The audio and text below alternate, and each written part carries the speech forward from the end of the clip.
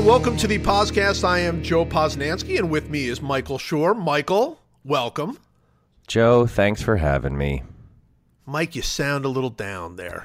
I can't help it, man. It's like, you get to November and you're looking at 3 months before pitchers and catchers report, 3.5 months really, and then that isn't even that exciting because then it's another month and a half before the games start. And then the games start and you have that dumb thing where your team plays one game and then they're off the next day.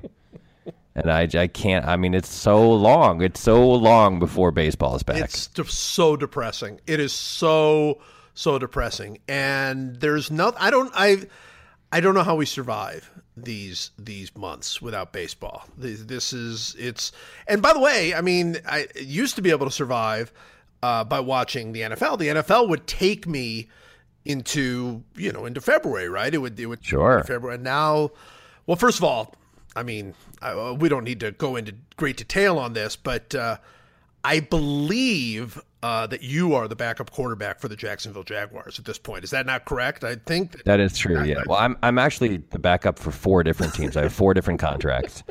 I'm the backup for the Texans. Texans, sure. I'm the third stringer for the Jaguars. Right. I'm now also I'm starting for the Packers this week. Oh, that's weird. That's crazy. Yeah, as soon as we're done here, I got to fly to, I don't even know where they are. They sent me a ticket. I got to fly out there. And then I am the second string and third string and practice squad QB for the Patriots, which is kind of fun because they're my favorite team. They're your favorite team? That's awesome. So So if something happens to Brady, I go in, and then if something happens to me, I replace myself. Which but so you decided not to go to the Bears, is what you're saying? Because I know that the Bears. They have a pending offer right. for me to be the backup there as well. But I feel like 4 teams is sort of the max for me. Yeah, you can't spread yourself too thin on any given Sunday. It is the NFL is as depressing. The NFL is depressing anyway. The NFL has so many depressing elements to it. And then I'm on a cross-country flight yesterday from LA back home after the baseball season ended. And for some reason, this is not a complaint, but there was no Wi-Fi on the plane. I've not been on a plane flight that long, domestically that didn't have Wi-Fi. There was some problem, I guess. So that's 5 hours. I was able to sort of stay clear of all the news and everything else. It was kind of freeing. And I landed, and the first thing I saw when I landed and I turned on my phone, and there was a text from a friend saying, "I can't believe it." That's all it said. I can't believe, and I can't believe it could be whatever. And I don't even know what he was specifically. He might have been referring to Trump's Twitter account being, destroyed for a safe bet. Yeah. But I think he was referring to the fact that only the most exciting young player in the NFL and one of the most exciting young players in a long time got hurt on a non it wasn't even a contact thing. It wasn't even a contact injury. Not only was it a non-contact injury, it was at a practice. Yeah. He didn't even he wasn't even in a game. He wasn't even trying to score.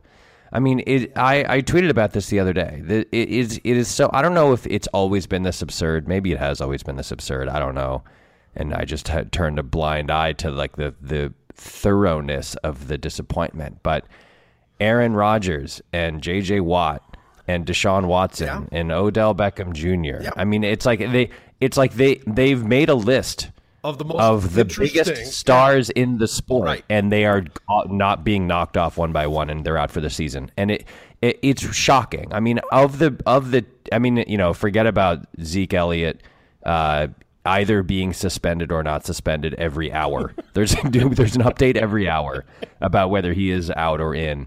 But of the 10 biggest stars in the sport, 6 of them are out for the year, and it's just I don't know how you stay interested, frankly, in the sport when the Texans are kind of ooh, that's an up and coming team. Right. No, it's Tom Savage. Tom Savage is your quarterback now, and it's wow, Aaron Rodgers is leading the Packers. Nope, sorry, it's Matt McGloin or whoever it is. I just don't know how you. I mean, Ryan Tannehill's been out for the year since before the year started. The Dolphins are terrible, and Julian Edelman is out for the year before the year starts, and then the year starts, and all these other guys just one by one. I mean, it's almost like teams should start their practice squad at the beginning of the year. I think there's an argument to be made where you start your second stringers at the beginning of the year, and then when they get hurt, you insert your starters. Because it's just like at the beginning of the year, everything is sort of up in the air, and there's weird upsets, and teams aren't used to playing, and there's this kind of anything can happen.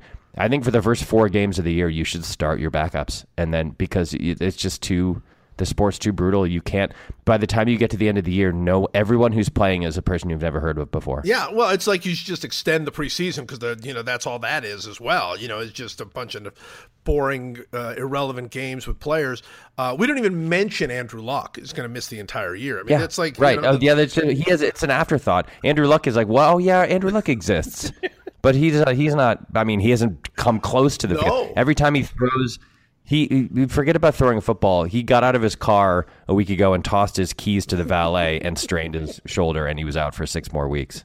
It's awful. It's awful. The Deshaun Watson thing hit me harder than almost any of them, just because we're just getting to see this guy. I mean, look, I'm not even following the NFL this year, and I'm excited about him. I mean, he's fun to watch. I just see highlights of him, and I'm just blown away, and obviously the fact that the Browns should have drafted him and didn't has some bearing there as well.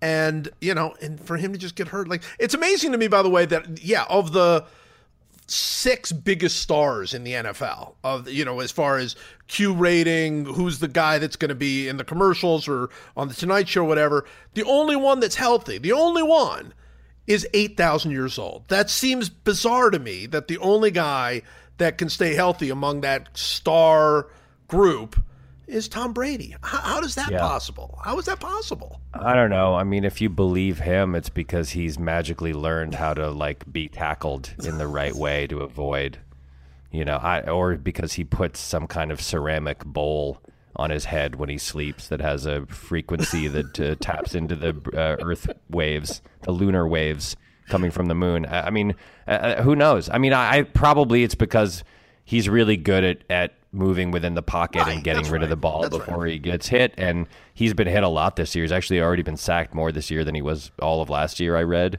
And by the way, it's a matter of time, right? I mean, that's the harsh reality is if you were a betting man and someone offered you even odds on him starting every the next 8 games, you would say no. Right. You would say absolutely not. There's no chance he does, not because of him, because no one does. Right. No one survives. Like no running back, wide receiver, quarterback, or lineman or defensive lineman or anybody. None of them survive the whole year. Yeah. I mean, Gronk misses a couple games every year. And last year, the Patriots won the Super Bowl last year. I don't know if you remember that, but the New England Patriots won the Super Bowl. Is that true? Yeah, it is. I believe they won the Super Bowl in part because Tom Brady missed the first 4 games of the year. I really do. I think he only had to play 12 games, and that's a quarter of the season was removed from the injury risk was removed for a quarter of the season, and I feel like that's a big deal. I think that this is clear what should be done here. As NFL commissioner and PosCast commissioner, Roger Goodell should suspend every good player in the NFL for the first 4 games. Yeah, just suspend or rotate them. Right, have a quarter of the league sits out the first 4, and then the next quarter of the league sits out the next 4. Everybody plays 12 games, right? Everybody plays 12 games, and you cannot play the other 4 because you're suspended. I think that actually, that probably is like the safest way. They wanted to expand this season to 18 games. Dumb. Oh my gosh! I also, by the way, I feel like if you're trying to moneyball football, right, you would the number one sort of like threat to any franchise is injury. Right. By far the number one threat. It's not poor play or interceptions or fumbles or bad field position. It's obviously it's injuries. And so if you're trying to moneyball football, there's got to be people who are like, you know what? If we reduce the number of snaps that each player takes by 18%, and rotate in different guys at different positions, we will reduce our injury risk by this much, and then we have that much better of a chance of getting to the postseason. I think that the number one thing that the league, frankly, that the players' union should be arguing for is expanded rosters. They should be arguing that they're from 53 to 65. Pay 12 more guys league minimum, and have, create that many more jobs, 12 times 32 more jobs, and have that, even if it's league minimum salary, and have that many more guys be rotated in to save injury risk to the starters. I think it's pitch count. It's like the pitch count, right? I mean, that's right. And I especially for skill position players who are really in the biggest. Not to say that offensive and defensive linemen aren't killing themselves. They are. I mean, look, Joe Thomas. You want to talk about another big star that's out for the year. But skill position players, if you're any kind of team with some success, I think about a couple of years ago when that Cincinnati Bengals team was really, really, really good. The year Hugh Jackson was their offensive coordinator, and they were really, really good. I think if Andy Dalton doesn't get hurt, they go to the Super Bowl. I really do. I think that team was that good, and he got hurt, and they didn't go to the Super Bowl, and they weren't going to the Super Bowl without Andy Dalton. I don't know. I mean, maybe you don't start him the last 4 games of the year or something. I mean, you're right. I mean, I think that these guys have to start thinking along the lines of we got to protect our players somehow. Yeah. Yeah. Crazy. Yeah.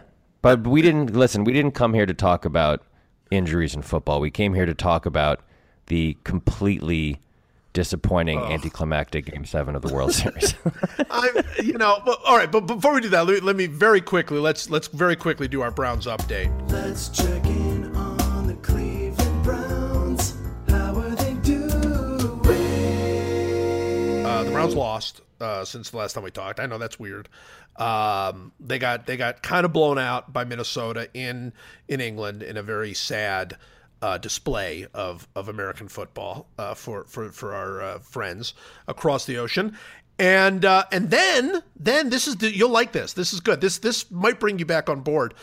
The NFL trade deadline came, and the Browns.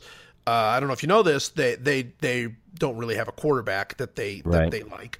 So the New England Patriots backup quarterback is a guy you might have heard of, a guy named Jimmy Garoppolo. The Browns coach, Hugh Jackson, has made it very clear for several months that he loves Jimmy Garoppolo and would love to have him for the team. And there was talk between the Browns and the Patriots for a trade during the offseason. Nothing came of it. Well, as the trade deadline approached, there was a real opportunity to get Jimmy Garoppolo. And the Browns front office didn't stay for the afternoon. They left. They went home. Now, it should be noted, let me just jump in here and add a detail. Jimmy Garoppolo eventually was traded for a single second-round pick. That's right. Now, the Browns have a lot of draft choices coming up, including a second-round pick that they picked up when they just took on Brock Osweiler's salary. They just got a second-round pick. That's right. So and then they got rid of Brock Osweiler. So they could have just taken that, apparently. They could have taken that second-round pick and maybe added like a 7th or a 6th or something. Right. And they could have had Jimmy Garoppolo. Based on what he eventually was traded for, there's the reason that you take on Brock Osweiler, that you pay him his guaranteed salary, because you end up getting the guy you really want, who's young and has a high ceiling.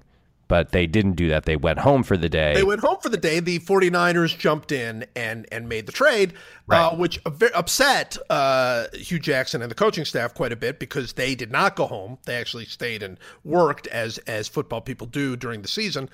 And so apparently, in order to satisfy him the next day, they decided to go out and trade for a different quarterback that Hugh Jackson likes, a backup in Cincinnati named A.J. McCarron. And they finalized a deal where they would trade a second and a third, which definitely, by the way, would have gotten Jimmy Garoppolo, a second and a third round pick to Cincinnati for A.J. McCarron. Celebration, 5 minutes left before the trade deadline. They didn't send it into the NFL office, and the trade fell through. So my question to you is this. Are you back on board, Browns fan? Can you back on board now? No, I'm not. However, I'll tell you what would get me back on board, and I mean this sincerely. The totally plausible conspiracy theory that what actually happened was the front office, someone in the front office or the owner, Jimmy Haslam, made that deal, a second round pick and a third round pick for a completely untested quarterback, A.J. McCarron, who was pretty good at Alabama, but like hasn't done anything in the pros, hasn't really had a chance to, given, but like is a completely untested entity. Yes. And word of that trade got to someone smart in the front office, and they were like, we're not doing this. And they're like, you have to. We agreed to it. And they were like, no, we're not. You know why? You know how we get out of it? We, quote, forget, end quote, to fax the paperwork to the league office, and the trade deadline passes in 5 minutes, and then the trade falls through. Watch this. And someone said, we'll look like we're so incompetent. And they said, I don't care. Everybody already thinks we're incompetent. At least this time we'll be incompetent in the service of something good, which is not doing this insane trade, which is a second-round pick and a third-round pick for a backup quarterback who's barely played a snap in the NFL. And if you told me that is actually what happened, which some people believe, I don't think I'd be back on board, but I would be more inclined to come back on board because it would tell me that the front office of the Browns is actually like on the ball. Well, not really, but by the way, but that they did something. They avoided a Browns catastrophe by mimicking a Browns catastrophe. They actually avoided a Browns catastrophe. I would say, by the way, because I've read some of that and I've thought, I'd say there's a 70% chance that's true. I really do believe that's true. I believe that it was not an act of complete stupidity to forget to send it in. I do believe that somebody in the front office didn't want to make that deal, and then this was the only way they could get away with it. Yeah. That's a fireable offense in my view. I mean, if you're the owner of this team and somebody did that to you, you would can that person, right? I mean, I think so. Yeah. That seems fireable to me. And by the way, yeah, the trade itself would have been a disaster. I mean, there was nothing good happened in any stretch of this. But if you looked and said, I'm killing this deal in the way to make us look the stupidest possible way, I'd fire that guy. I would definitely fire. I'd start firing everybody. It should also be noted, though, that a second and a third.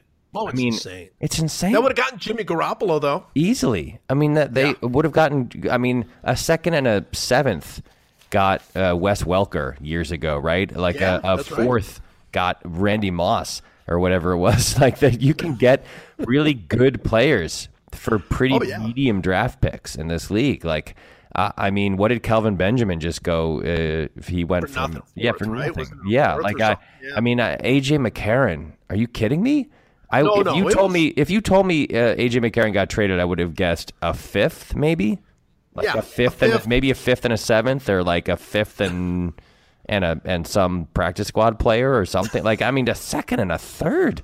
Well, I really kind of, knowing a lot about both of those teams, because I worked in Cincinnati for years and know Mike Brown, the owner, and all of that. I think I know how it went down. I mean, the Brown, Mike Brown has very, very strong feelings of dislike for the Browns because Mike Brown is the son of Paul Brown, who got fired by the Browns. So there's a lot of anger and all of that. I think there was panic after the Garoppolo thing was such a disaster. I think they had to get a quarterback. Hugh has made it very clear he does like A.J. McCarron. So I think they went to the Bengals and they said, okay, we'll give you like a fourth for McCarron. And they were like, no way. And they said, well, we'll give you a second round pick for A.J. McCarron. And they're like, yeah, no way. Give us a third also. And I think they were so panicked that they made the deal. And I do think somebody went, oh, no, we're not doing that. Well, how are you going to get out of it? We're going to do this. We're just going to completely, go underneath everything, undercut everybody, make our owner and our whole organization look like fools, but we're going to get out of this deal. I think that's the Browns. I think that pretty much sums up the Browns right there. So, great. Well, then I'm not on board. Let's go to Game 7 of the World Series. You know, we did an emergency PosCast leading into Game 7 of the World Series, which we got some things right, some things wrong. But the thing that we really got wrong was what a bummer of a game. Just a bummer, right? It was we were both there, and this was going to be the climactic moment of really one of the great World Series in recent memory.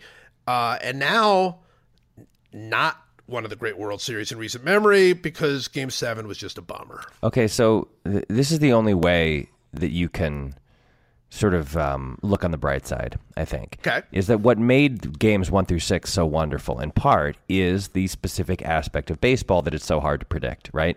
That that you can have the same two teams play a series of games, and you can get 3-1 and you can get 13-12 in the same series. You can have guys who are unhittable one game who get just absolutely obliterated the next game. You can have Cody Bellinger striking out on every single at bat, and then suddenly he goes 3 for 5 with a homer and 2 doubles or whatever. That's part of, obviously, this is a very, very old observation. It's part of what makes the game so wonderful. The only way I can look on the bright side is to say, okay, that same unpredictability of baseball means that sometimes after 6 scintillating, tense, interesting, complex, wild games with comebacks and home runs and unlikely heroes and all that sort of stuff, you can unpredictably get a total dud of a Game 7 where one team jumps out to an early lead, the other team never gets close, the thing just kind of winds down slowly. There are so few, after 6 games where there were an unprecedented number of, oh my God, I can't believe that just happened moments, there were exactly 0 of those moments in Game 7. 0. Even the scoring was like, Springer hit a home run. Yeah, he's hit a million of them. Like, who cares? There was an error on a grounder that scored a guy from third. There was Andre Ethier dribbled a single into right to score 1 run. There was not a single interesting thing individual event that occurred. There were a couple storylines that emerged. One of them was Kershaw throwing 4 shutout innings. Another one was Charlie Morton doing essentially exactly what McCullers had done in Game 7 of the Yankee series, coming in and just slowly suffocating the other team. He didn't allow a base runner, I think, for 3 innings. He was really great, yeah. And so it's not like no one was good. It's just that that the entire series had been, I can't believe what just happened, moment after moment after moment, and then in Game 7 we were so teed up for more of that and got none of it. There literally wasn't a single interesting moment in the entire game. At least you would say after the second inning, after Springer's home run, that was the last time something interesting happened, really. Yeah, and even that was, it was great, and George Springer was incredible this whole series. But even that, it was 3-0 at the time, and it just, all that home run really did was say, okay, you're not going to see an interesting game today. That's all that home run really did. It's interesting about when you look at this series, because all you have to do is make Game 7 into Game 5, okay? So that's the 5th game played, and make Game 5 into Game 7, and this is one of the greatest World Series maybe of all played, time, yeah. Right? All you have to do is switch those 2 games. That's it. That's all you have to do. Same result. The Astros still win. It had nothing to do with who wins the series or doesn't win the series. It just has to do with the tension and the drama and the excitement of the game. And there was so much anticipation for this game, and switch 7 and 2, and you have the same thing, right? Oh, same thing. Absolutely, same thing. Look, 4 wins for the Astros, 3 wins for the Dodgers. 2 of the games, I would say, were lost by the team that should have won it, right? I think Games 2 and Game 5, the Dodgers had big leads with the opportunity to finish it off, and were unable to do it. Other than that, the games were, other than Game 7, which I didn't think was all that well played either. I mean, it wasn't a bad game. It wasn't sloppy or whatever, but kind of the at-bats, nobody seemed to be really into the at-bats. A couple of guys looked hurt and beat up, and there was no real I mean, the Astros used 1 million pitchers and then used one, down the stretch, and it didn't feel there was no flow to the game. It didn't feel like there was this flow, and that's what had been there every other game. Even I mean, game 1, game 6, these weren't classics, but they were taut, well played games with drama and tension. And you're right. After the 5-0 lead, there was. We texted each other during that time, do the Dodgers get the tying run on base at any point during this game? And they didn't. And they didn't really come close to getting the tying run on base at any point. The game just kind of fizzled, and it fizzled early, and you could feel it fizzling early because in the first inning, so they give up 2 runs, right? Springer doubles. He moves to third and scores on this error, and then there's another run. It's 2-0, but there's only been 1 hit, right? So it's like, okay, first inning jitters. Taylor leads off the bottom of that inning with a double into the gap, and then Turner gets hit, right? Like he after an out, right? And so you're like, all you need is a single. And you need a single by one of your best hitters. You need like Seager or Bellinger or Puig or somebody to just hit a line drive single into the outfield, and this is a game. And the crowd was obviously, I mean, it seems silly to say this, but it was the loudest I've ever heard Dodger Stadium. The lead up to that inning, the first inning, like the right before that game started, it was so exciting. It was insane. And like all you needed, you just needed one thing to go the Dodgers' way, and they got a little situationally unlucky in the second inning with the line drive that turned into the double play after another first and second nobody out. They loaded the bases with 2 outs. They had these moments where you just needed that one little thing to happen, and the crowd would have been super into the game, and they just never got it. And even when they, Puig had that little sort of flare line drive to first and later in the game with runners on, and it was like the kind of like the little bloop over the second baseman's head that scores a run. The line drive that goes to where a guy would have been playing if he hadn't shifted. Like one of those situationally lucky moments, that good baseball karma that happens all the time. It's so common, and it had happened constantly throughout the whole series. It just never. They just couldn't get lucky. They just never got lucky.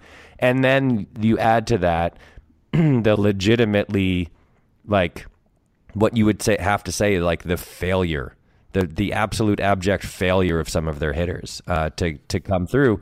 Bellinger, despite the fact that he had that homer and a couple doubles and that triple that Springer misplayed, he struck out just time after time after time after time after time in the series, the whole series, and it was hidden by some of the wins. It was hidden by some of the pitching performances. But then you got to that game. You got to that game 7, and he came up a couple times early on with runners on base when they just needed that one big hit, he just looked lost. And it was he picked a really bad time to totally forget how to hit, which is the World Series. Well, it's true. It's true, and honestly, it leads to a question, which is sort of a bigger question, which is obviously this season was marked by the incredible performances of 2 rookies, right, of Aaron Judge and Cody Bellinger. And both of those guys had postseasons where you saw them really exposed. I mean, obviously, Judge had a couple of moments, and so did Bellinger. And Bellinger actually had a pretty good championship series as well.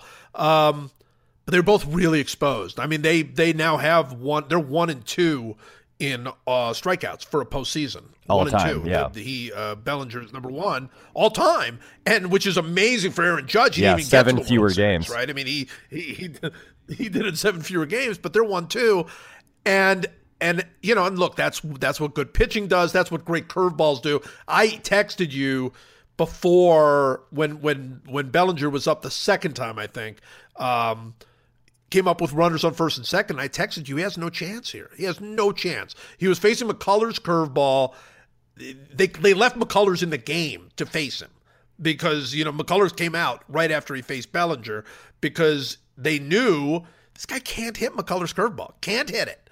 And he didn't come close. Didn't even come close swinging the bat. So question is, I mean, these guys are going to have to make adjustments. I mean, are they going to have sort of come back to earth years next year? Or are they going to make the adjustments where they're going to be, able to hit? Because they're both going to see a whole lot of curveballs in 2018. Yeah, the book is out. They're obviously both super athletes, and sure, but they each have a problem, right? The problem is for Judge is his size makes him. I think it makes it harder for him to adjust to the new way that they pitch to him, and you saw that right.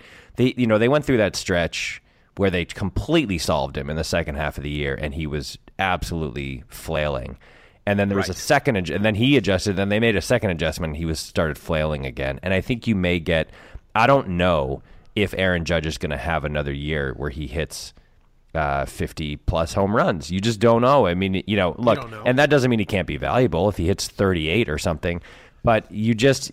I don't know. He's not a spring chicken either, by the way, Aaron Judge. He's 25. Like he's, and obviously he's still very, very young, but like there's a reason it took him to 25 to get to the majors. And Bellinger is just, I watched him all year going to games.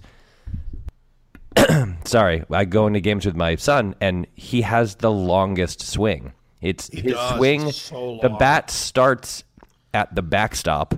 And it almost he's going to be the first hitter ever to reach base on pitcher interference, because his swing is at some point is going to hit the pitcher's glove on the follow through, and you watch it all year and you thought, well, that's the opposite of how you're supposed to hit, right? Like you're supposed to be short and quick to the ball, and he is the opposite of that. But hey, look, you can't argue with success, right? Then you watch an entire pitching staff attack him with the same pitch, a slider or a curveball down and in, time after time after time. They did it to Seager too, by the way. Bellinger wasn't the only guy. I mean, I texted you a screen grab of Verlander pitching to Seager in Game 6, and it was like 9 straight pitches, 9 straight breaking balls that started on, at the knees on the inside corner and ended in the dirt by their back foot, and they swung at all of them. They couldn't stop swinging at that pitch. It was the same pitch every time. And so, again, it's like they're not stupid. They're way smarter about hitting than we are, certainly. It's not like they don't know they have to make these adjustments. But my goodness, I mean, if it were easy to make an adjustment, they would have done it in Game 2, because they were attacked the exact same way in every single at-bat, and the Astros were successful in almost every single at-bat. Yeah, well, I mean, I thought with Bellinger specifically, the real problem was he was trying. He really was trying to make some adjustments. I mean, his 2-strike swing was different. He did shorten it up, but it looked worse when he made the adjustment. It looked worse. It was one of those swings that made me tweet out that I said he looks like Roy Hobbs when he was dating Kim Basinger. And that's really what it was like. It looked to me like a guy who was sort of not just struggling at the plate, but like in some sort of cosmic slump, where it was like, oh my gosh, what would happen if he did hit the ball swinging like that? It wouldn't have gone anywhere. It was, you had no idea what he was doing. And I think that, look, he's 22 years old. I'm not down on him. I'm not down on Judge. I think both those guys are going to make some adjustments, but you do wonder if it will ever be like this.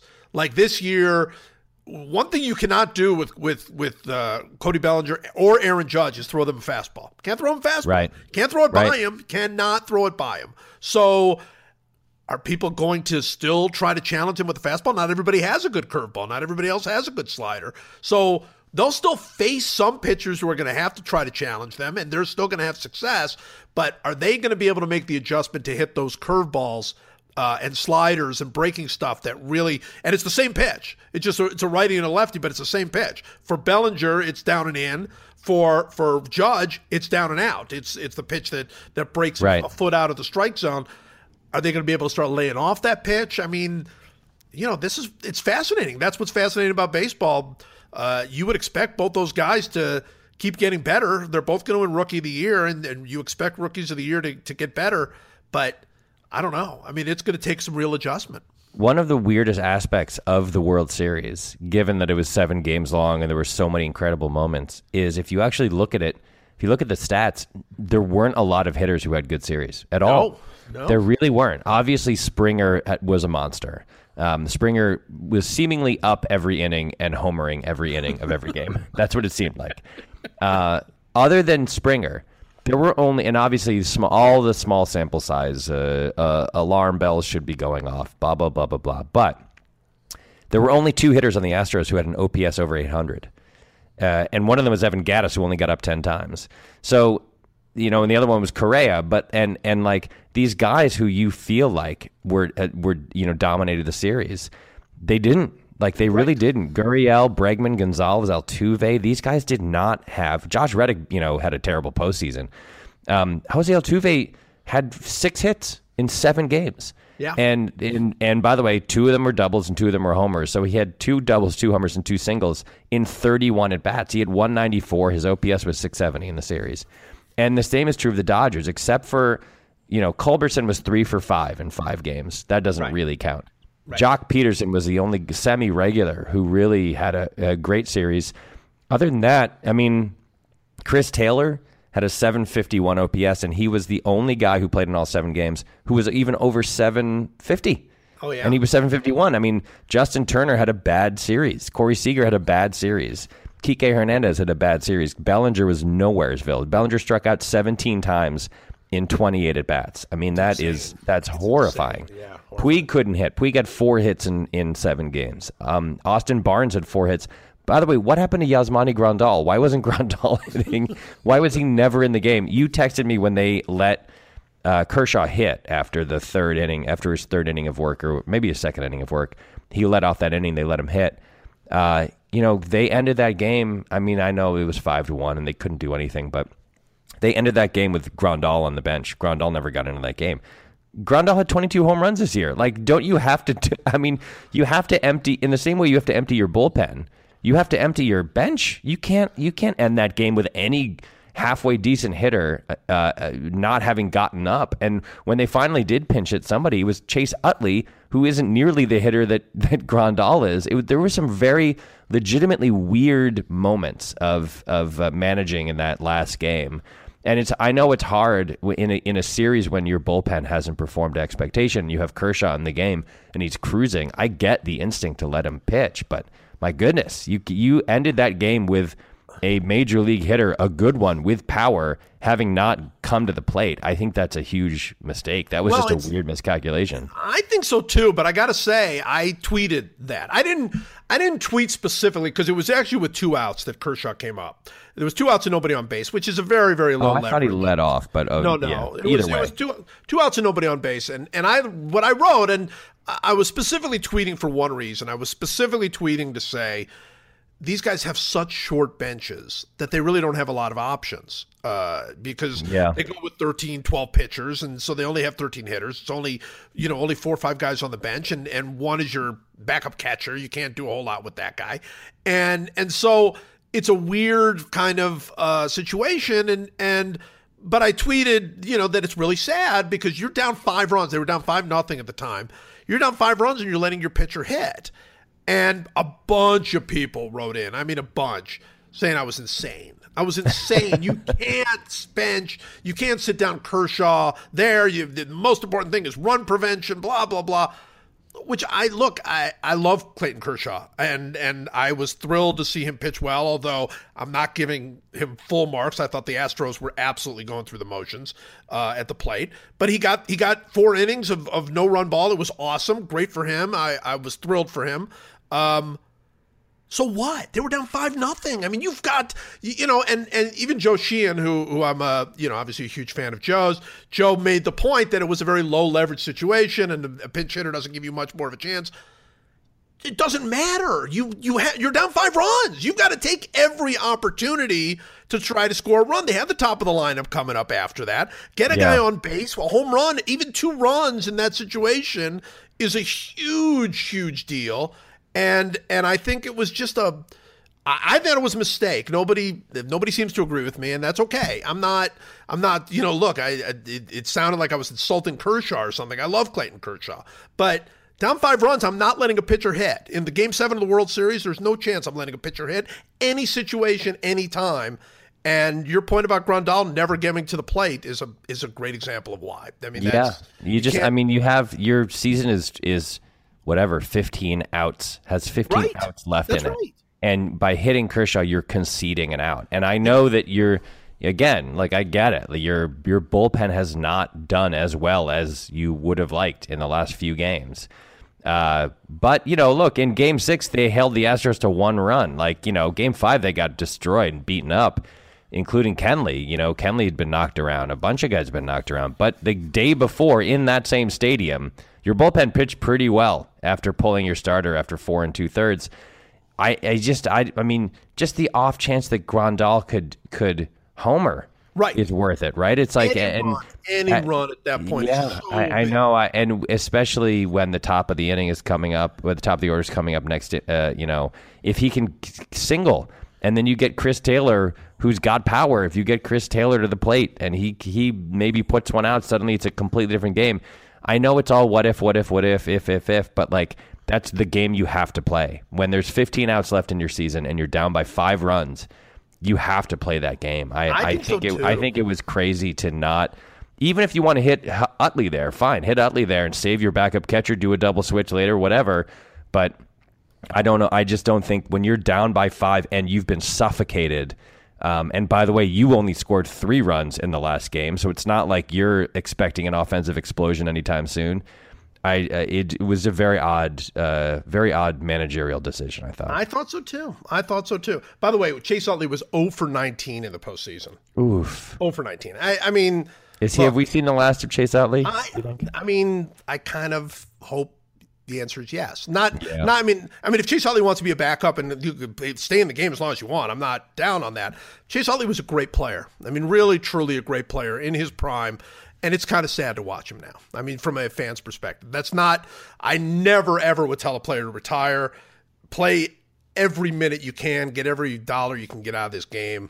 But it is sad watching Chase Utley now. I mean, they sent him to the plate, and I turned to the person next to me, and I went, no chance. Just no chance. Chase, and they had 2 of those guys because they picked up Granderson, and we went to a couple games late in the year. Yeah, same and thing. He just looked lost too. And I remember when Granderson played on the Yankees, just thinking like that is the best athlete I've ever seen. That guy, like he just looked so good at being athletic, and then of course is like universally adored and admired by everybody. Soul. Yeah, wonderful. And it was sad to watch him flail with the team to the point where they couldn't even justify putting him on the roster. That was a bummer.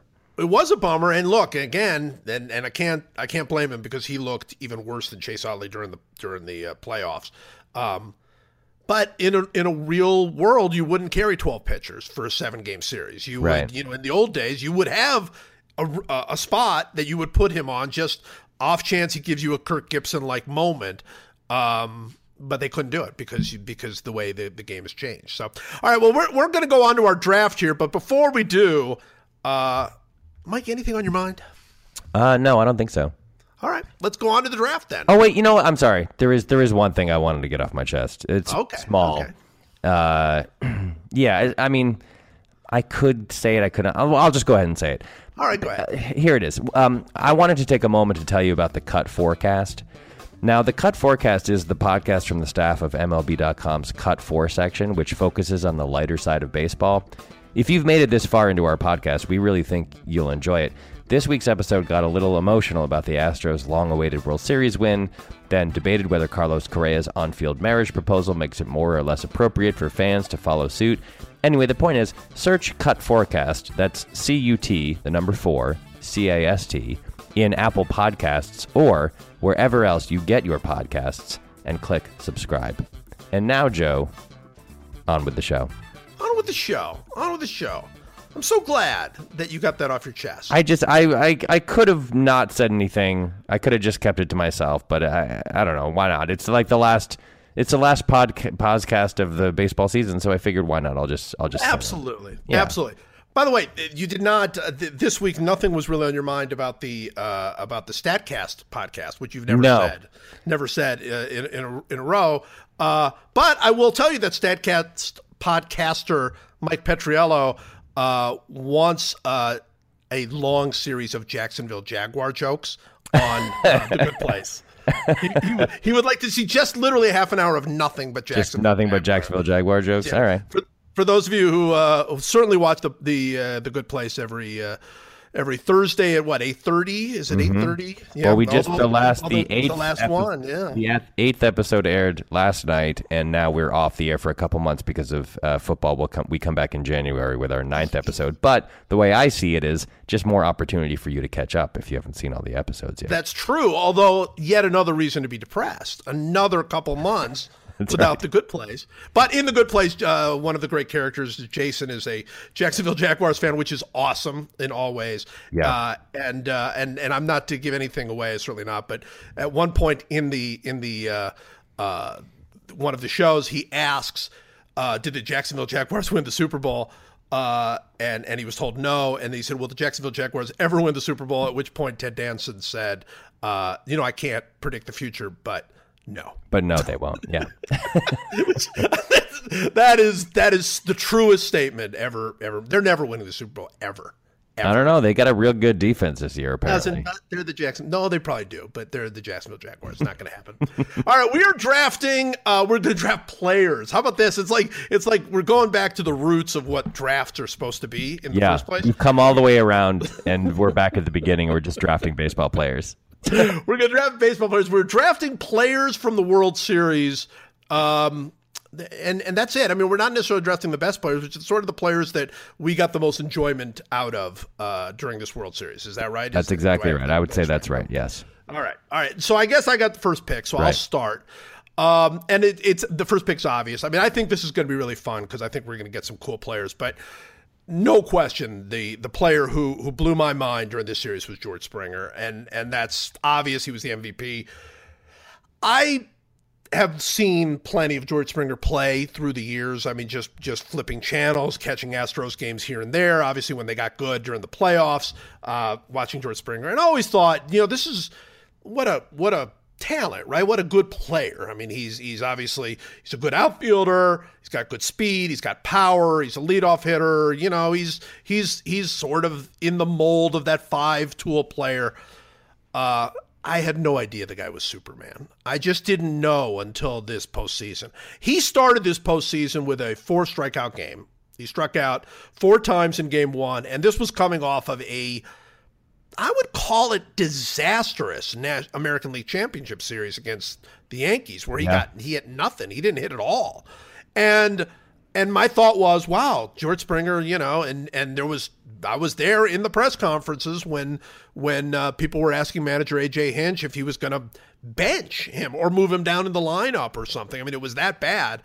And Hinch, to his credit, said, no, of course not. He's our leadoff hitter. I'm going to stick with him, and he'll have more good days than bad days.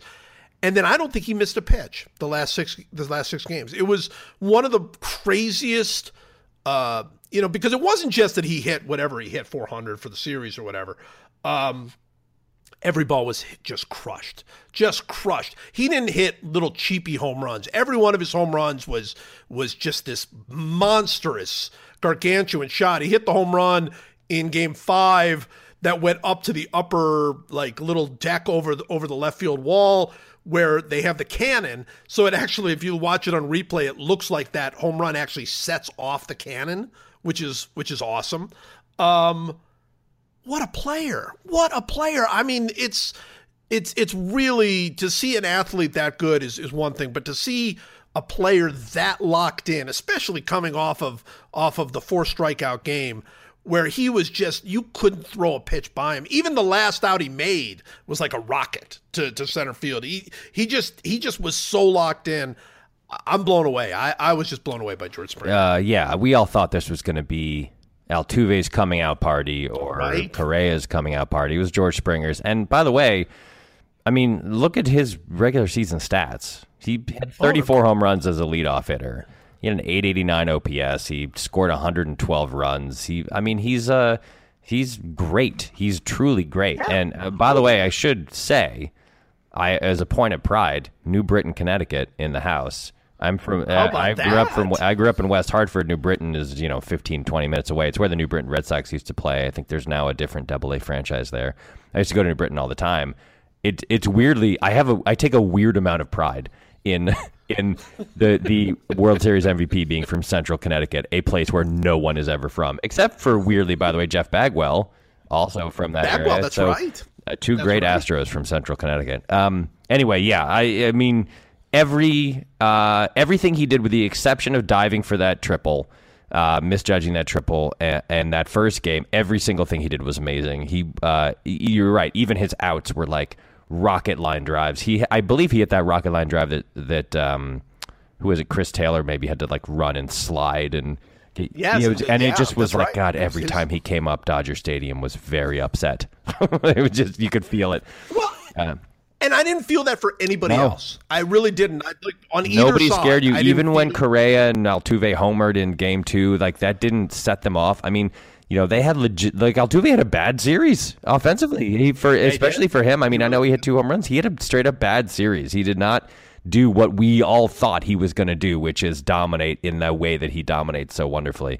So I am not picking either of those guys with my number 1 pick. I'm going to pick Alex Bregman.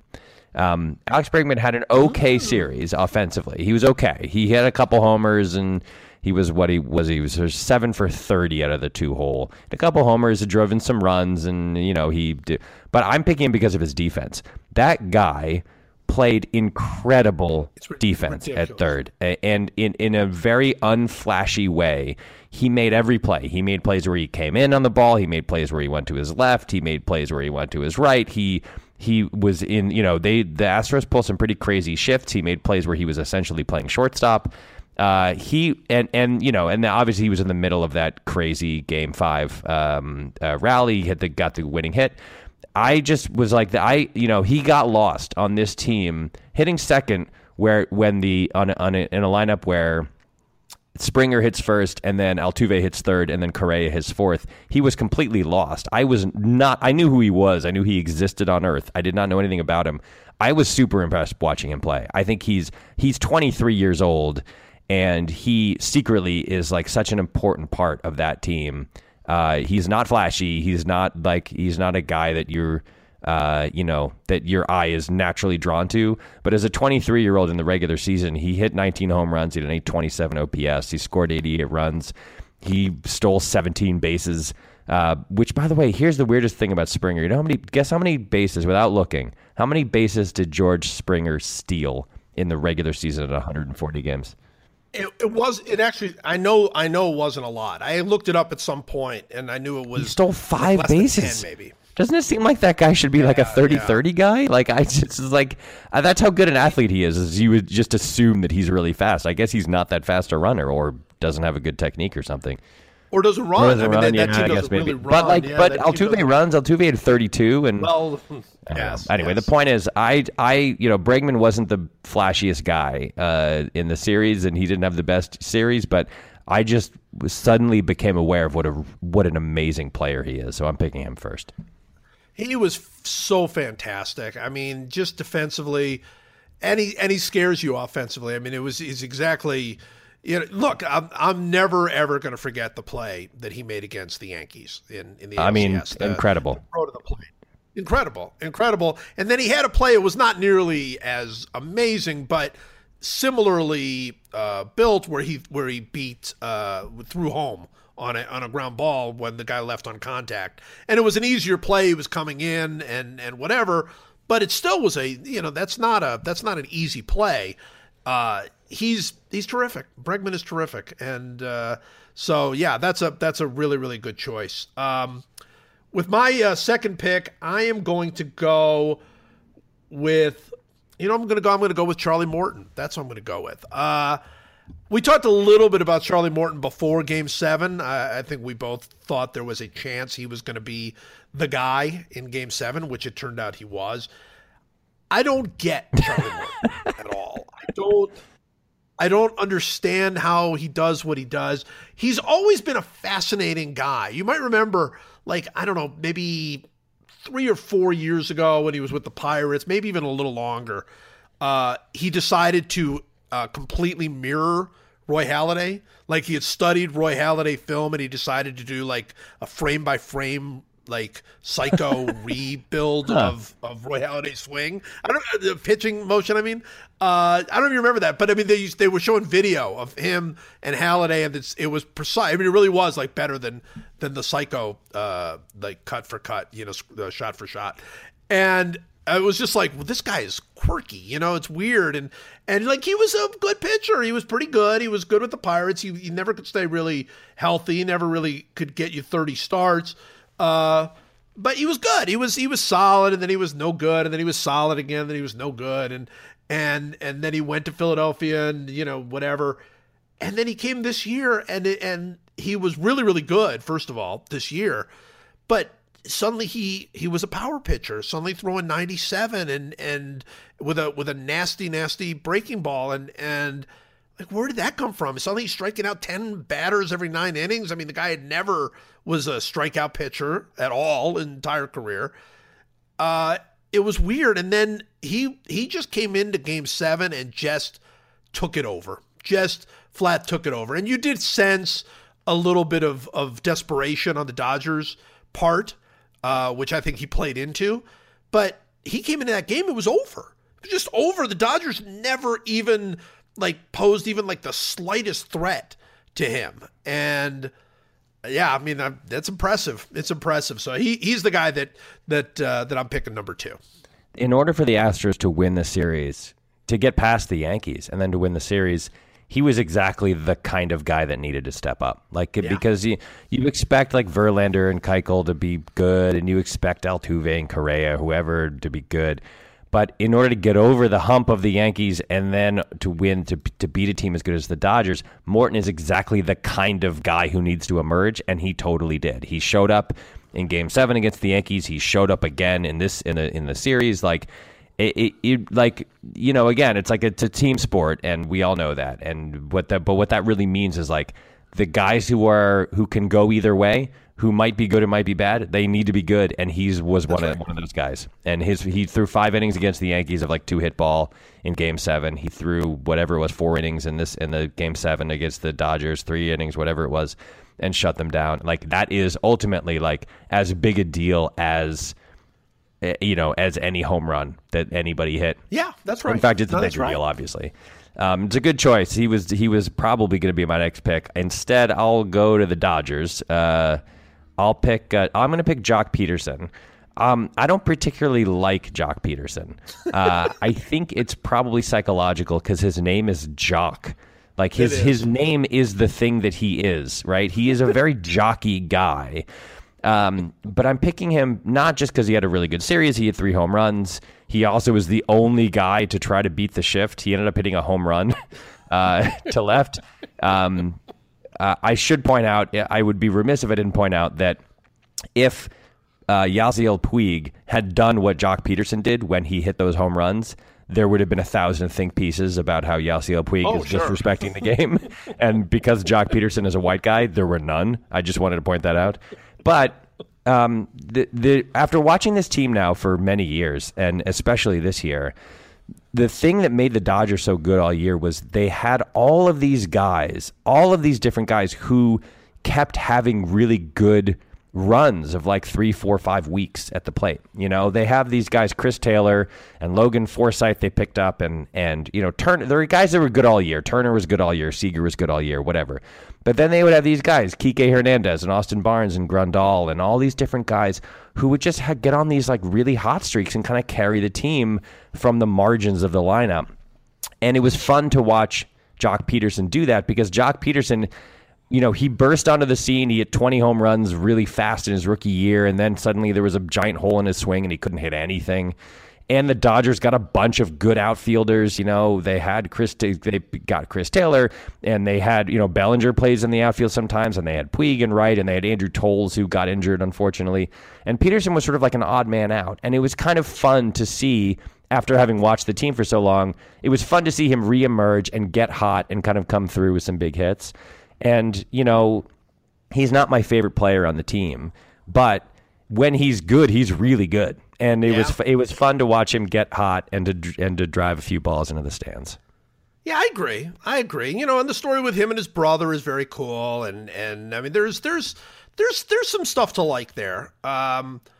He was really good. Yeah. I mean, and that felt to me, there was something, even extra fairy tale-ish in some ways about that. Obviously him getting sent to the minors and all of that and the comeback. When he hit the first home run, you thought, oh, that's a nice moment. Right. Nice moment for the guy. Good for him. Good for Jock Peterson. And then you're like, I'd never expect to see that again. Yeah. But he kind of did it all series. He really did. Yeah. I mean, at some point, if you were a Dodgers fan, especially, game 6 and 7, he's the guy you wanted at the plate. Yeah, I mean, isn't that crazy? In that lineup with those hitters, he was the guy that people were like, ooh, he basically did what you thought Bellinger was going to do, right?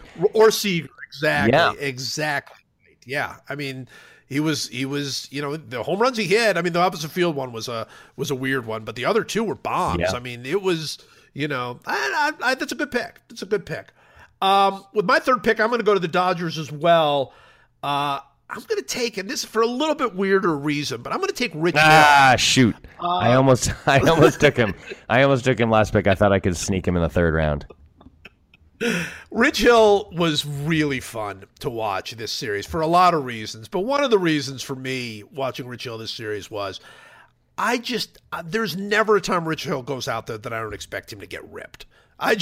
There's never a time. Every time he goes out, and it's not like Rich Hill has bad stuff. Rich Hill is a huge strikeout, guy this year and all that. But he's 37, and it's been a weird career and long, and he kind of came back, and then he was gone again. And then, obviously he's had some health, things that he's overcome.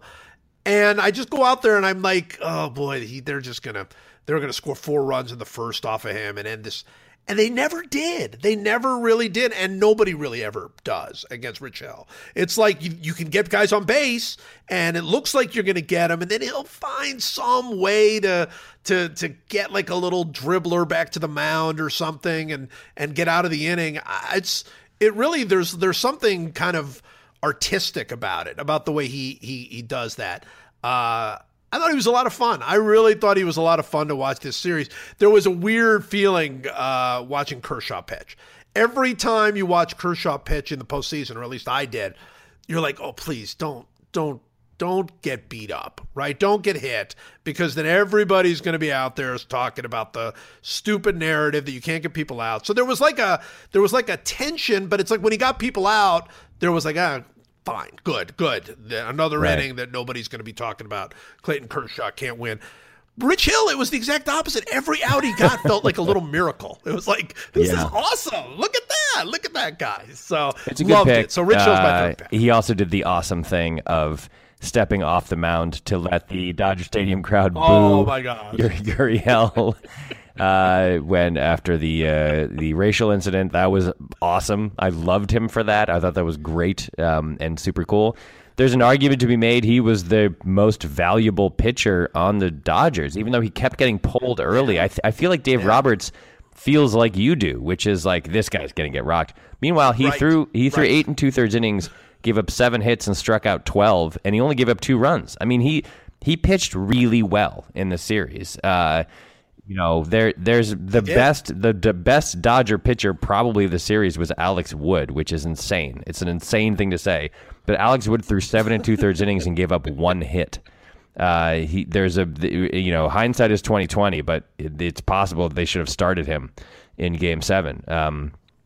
Anyway, the point is, Rich Hill is the best. I love Rich Hill. I wish he's the guy that like you wish had gotten that ring. For the Dodgers, more than as much as Kershaw. You wish it for different reasons, but Rich Hill, it would have been a great story. He's pitched for 40 different teams in 11 years. It would have been nice. Yeah. By the way, somebody more than one person tweeted me or texted me, somewhat feeling like it was not cool what Rich Hill did. To Gurriel, where he stepped off the mound and let the fans boo for even longer. And the thing I loved about it, I mean, the thing I loved is he did it in such a way where there would be no mistake that that's what he was doing. That's right. Like, he didn't pretend like he's walking around, like, pretend to do that and, secretly want the... No, he would stand behind the mound and, like, just stand there doing nothing while the fans booed him. So it was clear. And, of course, afterward he said that's what he was doing as well. And there were a couple of people. There was one specifically, seemed like a decent guy, was like, well, that's not cool. Look, what Gurriel did was wrong. But it was, this is a cultural thing, and I just didn't think that was cool. I think we're too sensitive about such things. And I'm like, if we're too sensitive about this, why in the world would you blame Rich Hill for letting the fans boo? That seems to me like that's exactly what sensitivity, you shouldn't feel any sensitivity. Like let the fans boo. Why are you sensitive about that? I thought the moment that he let them boo was great. And I also, by the way, we should say, when Gurriel came up in Game 7 against Darvish, he tipped his cap to him. He sure did. And that was cool. That was a cool thing for him to do. And by the way, I feel like this is all good. Like, this stuff should not be kept quiet and under wraps and internal. I think you gotta, like, when things like this happen, everybody's got to speak up and say, yeah, this is ugly and sad and gross, and, like, let's talk it out and get it out and all express our feelings. And I think it leads to moments like Gurriel stepping into that box and tipping his cap to Darvish. I thought Gurriel, look, what Gurriel did, we all know what he did. I thought Gurriel, and by the way, his original initial apology was dreadful. It was dreadful. It was awful. And the Astros put out a press release that basically said something like about perceived something. It was awful. It was just awful. So, like, the first day, nobody really knew how to handle it. But I thought by the second day, everybody kind of had their arms around it. And I thought Gurriel, like, he took it. Like, the fans booed him. He didn't like kind of... He didn't say, hey, they shouldn't be booing me. He didn't get super macho and defensive, whatever. He was like, okay, yeah, I did a stupid thing. It's offensive and gross. And I'm going to tip my... I deserve it. Yeah, I weirdly... It was a tiny little dumb subplot of the World Series, but I thought that when it came to an end with Gurriel tipping his cap to Darvish, I was like, okay, the world is now a better place than it was a day ago. Yeah, I agree. My third pick. I'm going to pick Charlie Culberson. Nice. Okay, so Charlie Culberson. Here's some information about Charlie Culberson. Charlie Culberson got up to the plate during the regular season 13 times. Right. He had 13 at bats in the regular season. In those 13 at bats, he had 2 hits. Neither of those hits was a home run. In the World Series, he got up 5 times, had 3 hits, and one of them was a home run. He had more hits in 5 at-bats in the World Series than he did the entire regular season. The joy on his face when he ran around the bases after hitting that home run is one of the best moments in any World Series that I can remember, certainly for a team that didn't end up winning the game or the series. That was, you would have to say. But... I loved that moment. That moment to me is when this World Series kicked into high gear from being interesting to, like, oh my God, this could be something very weird and special. I love that for the rest of his life, Charlie Culberson, who had 13 total at-bats for the entire season. I love the fact that he hit a home run in the World Series. I love the fact that he was that exuberant about it, that we will see the tape of that. We'll see that moment played over and over and over again forever and ever and ever. It'll be played at Dodger Stadium between innings forever and ever and ever. It was just a wonderful World Series moment from an unlikely guy. You go back in time in your head and think about whoever you want to think about, Mark Lemke or Ozzie Smith's home run or whoever, and find those guys who just are the 25th guy on the roster who managed to have a big World Series moment. That is what the World Series is all about. It's what makes baseball great. Love that guy. Congratulations. Number 3 pick. Love it. Love it. Love the fact that a couple of people were kind of grumpy about him doing that, and his response was, yeah, I just hit a home run in the World Series. Do not care about you. Don't. Not going to not do that ever. No, that's a World Series home run for me. That's awesome. Love that guy. Yeah, I thought that was awesome. That game was incredible. I mean, Game 5 is the wildest game I've ever seen. Game 2 was just mind-blowing. It was so good. It was just, and that was, again, he hit the home run, and they lost the game, 5 minutes later, right? Because it was the next guy, was Puig. And it didn't matter. It still was just an incredible, amazing. By the way, Charlie Culberson, in his career, he has a 57 OPS plus. He's a 231 hitter with a 57 OPS plus, right? In the postseason in 14 games, he's a 348 batting average with a 986 OPS and a 652 slugging percentage. He's 8 for 23 in his postseason career in 3 series. He's 8 for 23 with 2 doubles, a triple, and a homer. He's a postseason hero. Now you've got to put that guy on your roster if he's ever on your team. You've got to get that guy to the postseason. He mashes in the postseason. And the only reason he was even on the team is because Corey Seager got hurt. That was otherwise he wouldn't have even been on. And then he had that such a good championship series. They're like, we got to put him on the World Series roster, even though Seager's bad. Throw him in there. He plays 100 positions. Let him play, and then he hits a home run in the World Series. It's the best. Let him play. It's so awesome, so awesome. That guy will never have to buy another beer in L.A., right? I mean, then you got to think. I don't think that's true of him. I think it's because I think he would have had, the Dodgers would have had to have won. They would have had to win, and the homer would have had to matter. That's right, probably. But if he told people I'm Charlie Culberson, they might give him most people in LA would be like, "Who? I don't know who that is." What movie were you in? All right, my fourth pick. You know what? My fourth pick. I'm going to go with Justin Verlander, and there's kind of a specific reason. Look, Verlander was very good in the postseason. I mean, he was excellent in the postseason. He was very good in the World Series. He didn't win either of his games, I guess, by win thing, whatever. But he pitched very, very well and all of that. But there's a very specific reason that I'm picking him. I was thinking a lot about every time he pitched, I would think, the folk tale of John Henry, right? So John Henry was the whatever steel, pounding the steel and trying to build tunnels through for the railroad, and eventually he was the best. He was the best at whatever that's called. And then they built a steam engine that could do it, and he raced against the steam engine, and he beat the steam engine, but then he died, right? So this is like the folktale of man against machine or whatever. It feels to me like Justin Verlander is like the folktale of man against machine. It's like everybody else out there is, you start in the postseason, you know exactly what you're doing. You're going to pitch 5 innings, 4 innings, 3 innings. You're going to face the batters twice. You're going to go through the order twice. You're not going to get a third time.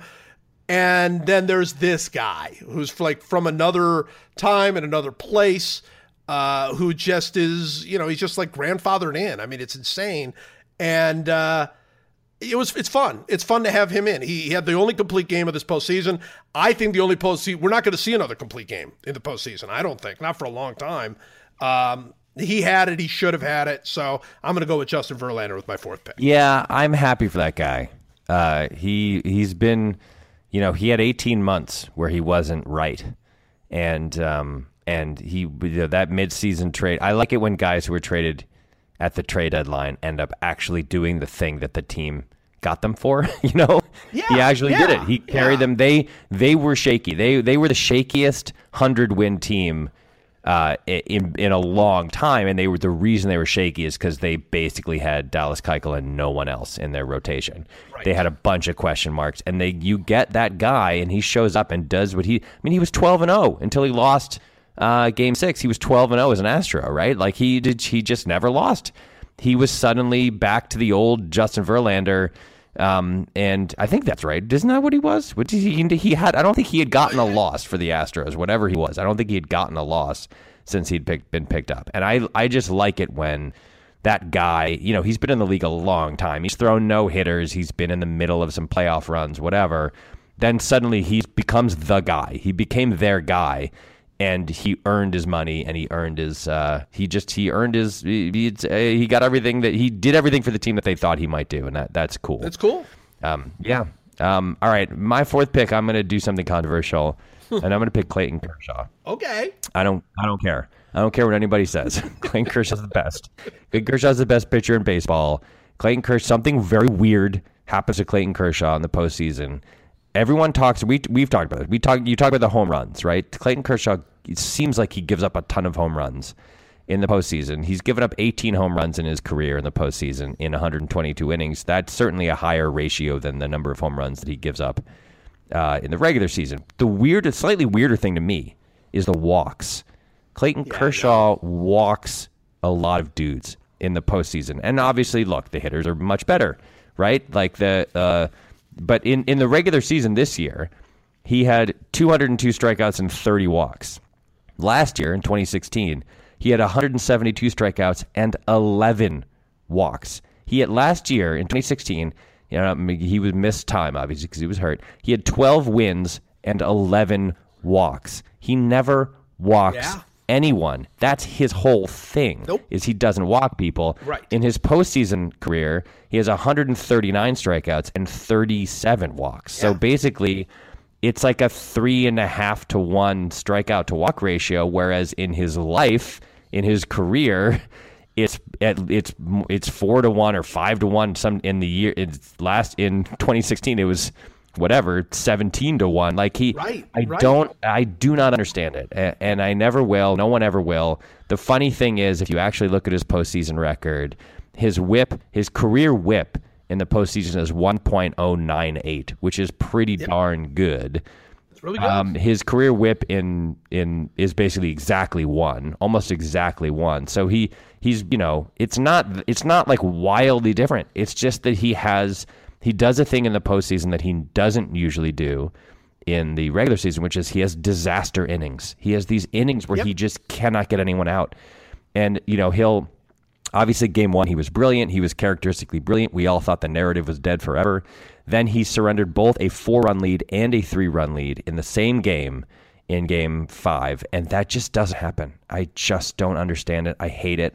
I wish it weren't the case, And then he comes back and throws 4 innings on 2 days rest of almost perfect relief. He walked 2 guys, both intentional, but other than that, he gave up 2 dribbler singles.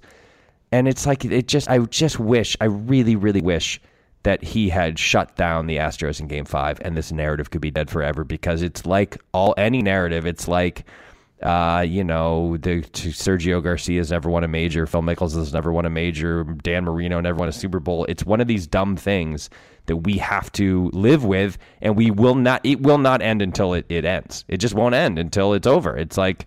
And I thought after game 1, I was like, okay, this is it. They're going to win in 5 games. He's going to win game 5. That'll be it. And it's just such a bummer. I really hate it. It is. No, it is. It's a bummer. It's just a total bummer. There are times he's really, really good in the postseason. It's not a consistent thing. He was really good in game 1, but he's had other games. He was good against the Cubs. Sometimes he's really good. He never quite feels like, game 1 was about as close as I've seen it, where he's the overwhelming dominant Kershaw. There always feels like there's something weird, like I don't even know what to say. It's almost like there's like a window, and there's just like a little film on it or something. It's just, something's just a little bit off, and I don't know what it is, and maybe it's nothing. Maybe it's just, this is what happens when you only play against good teams. Because let's face it, that's a big deal. That's a big deal that you're only facing good lineups every single game, rather than getting half of your games being against mediocre teams. So I don't know exactly what it is, but I don't either, man. I really don't like hate it. I really hate it. I really don't like it. Yeah. Well, but this is.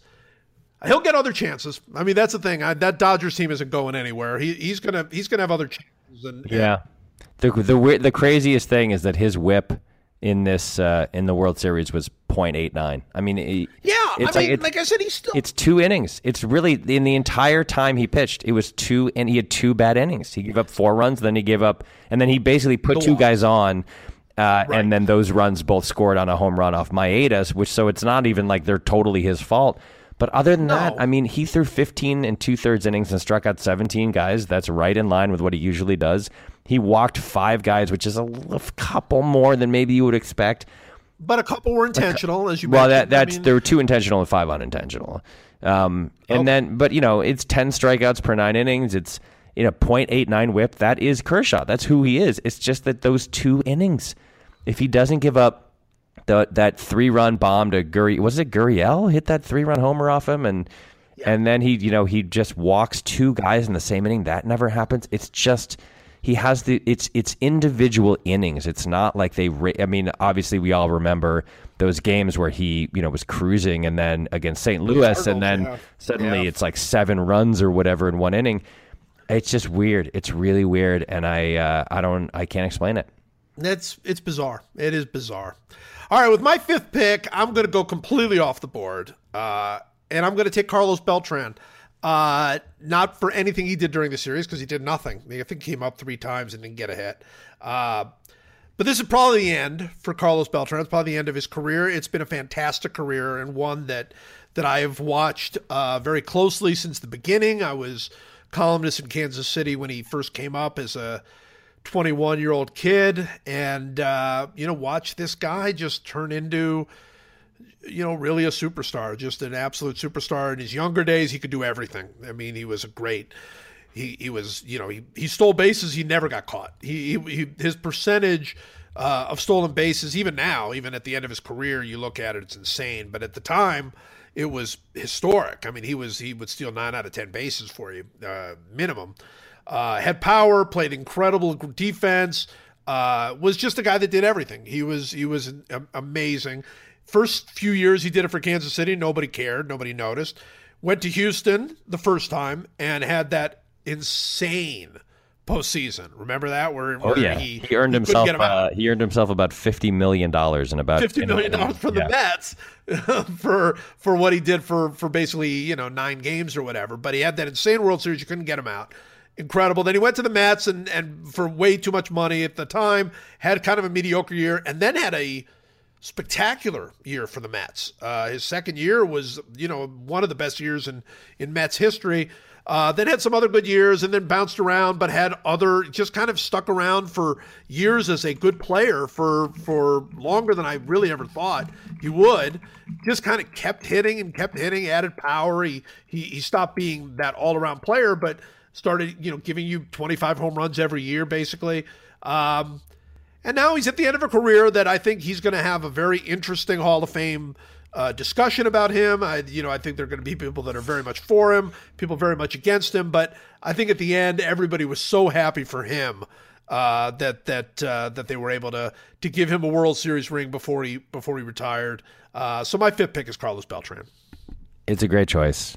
He's a great player. I was really happy for him. I was really happy that he came all the way back around to Houston. He was crying very cutely and sweetly after they won. I am actually making my 5th pick for very similar reasons on the other side of on the losing side, which is I'm picking Andre Ethier. Oh, Andre Ethier it was a really good baseball player. He's no longer a really good baseball player.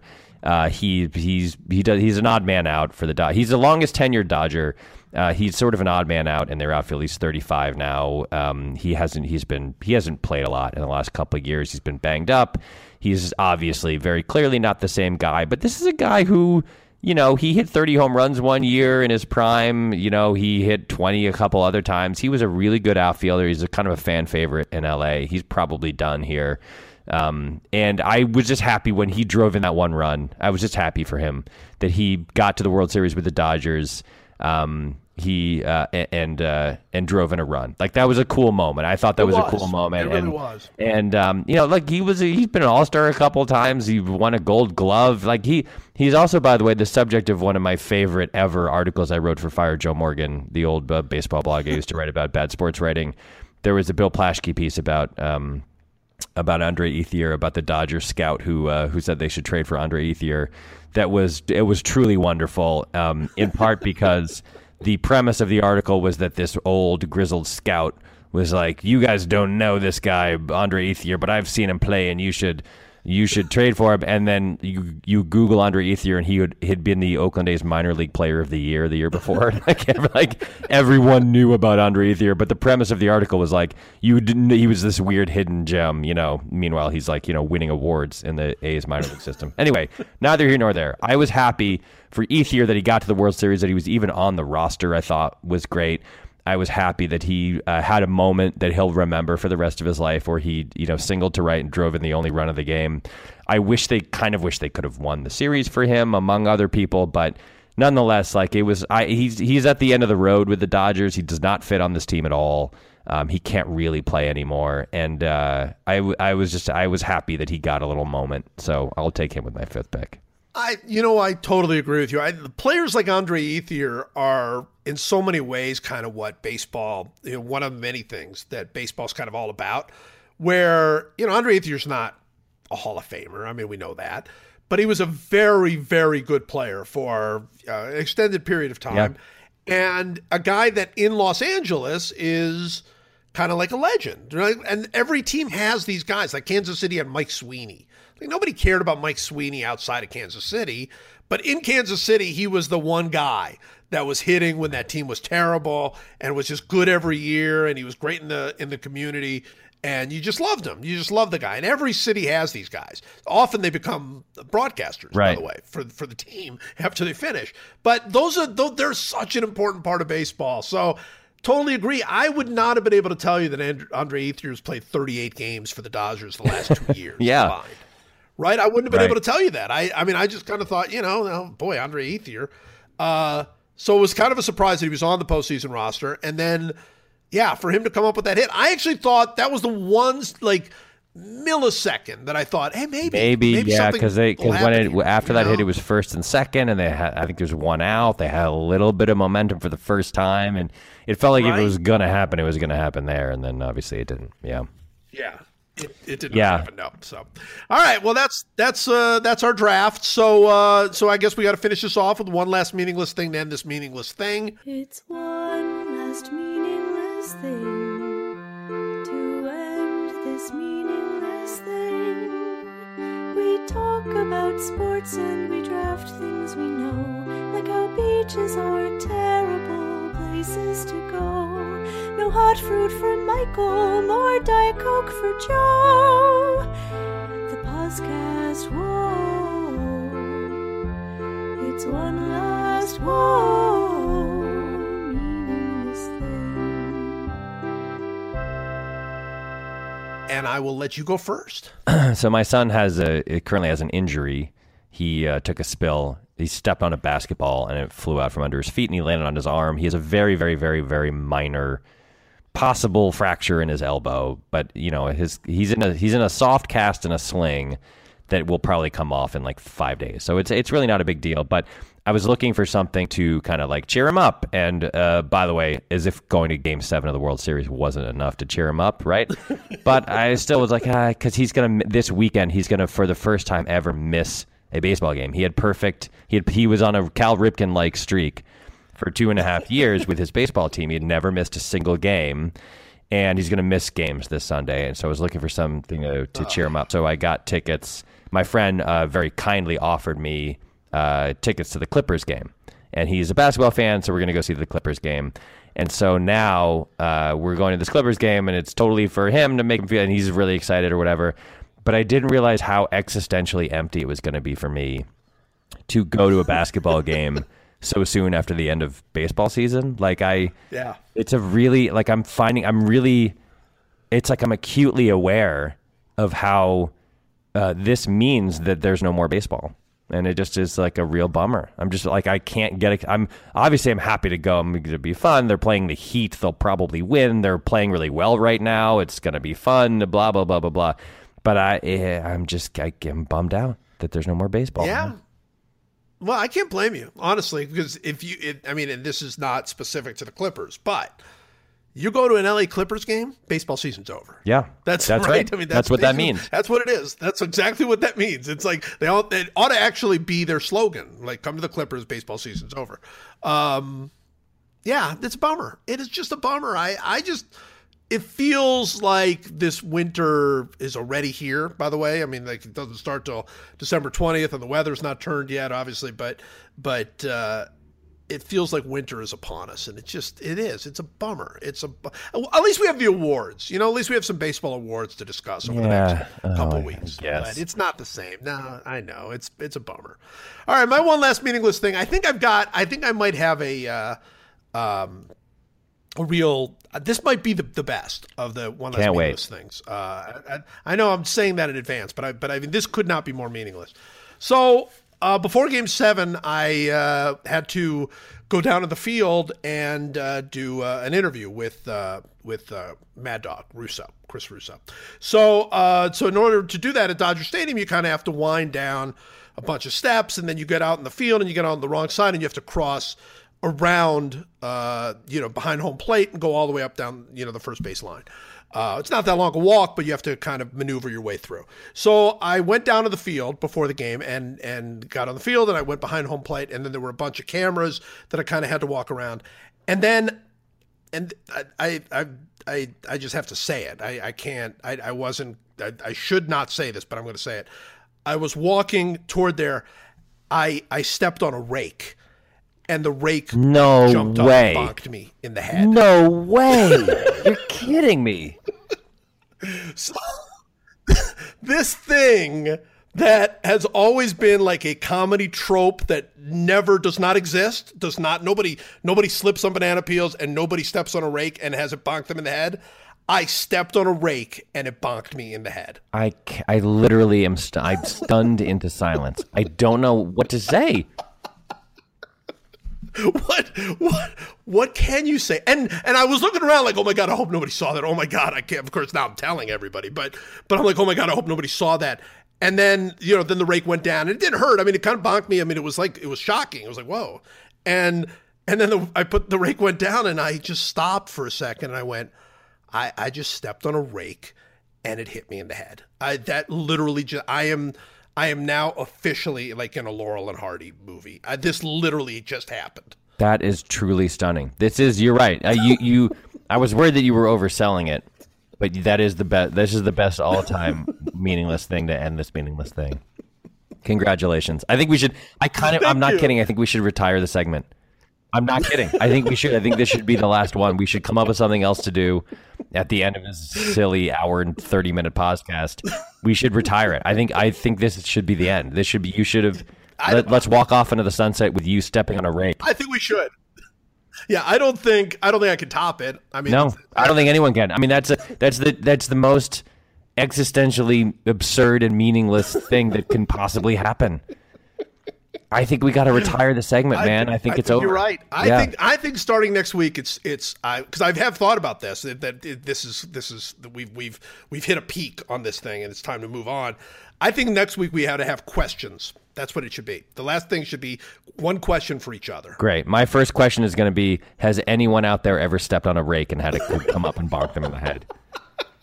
I actually meant for each other, but that's fine. An open-ended question. If you want to tell us about your rake stories, please feel free to tweet us and I don't know. Okay, I don't know what we're gonna do, but I'm unilaterally declaring this the end of this segment.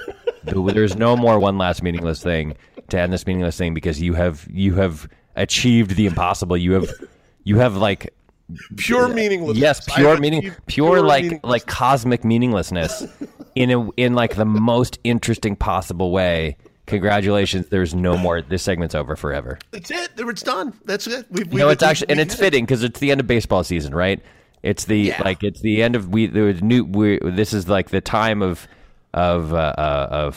fall heading into winter. It's November. Trees are going to die soon. Like the earth will be reborn. Baseball season will be reborn. And when it does, there will be a new segment at the end of this stupid podcast that we do.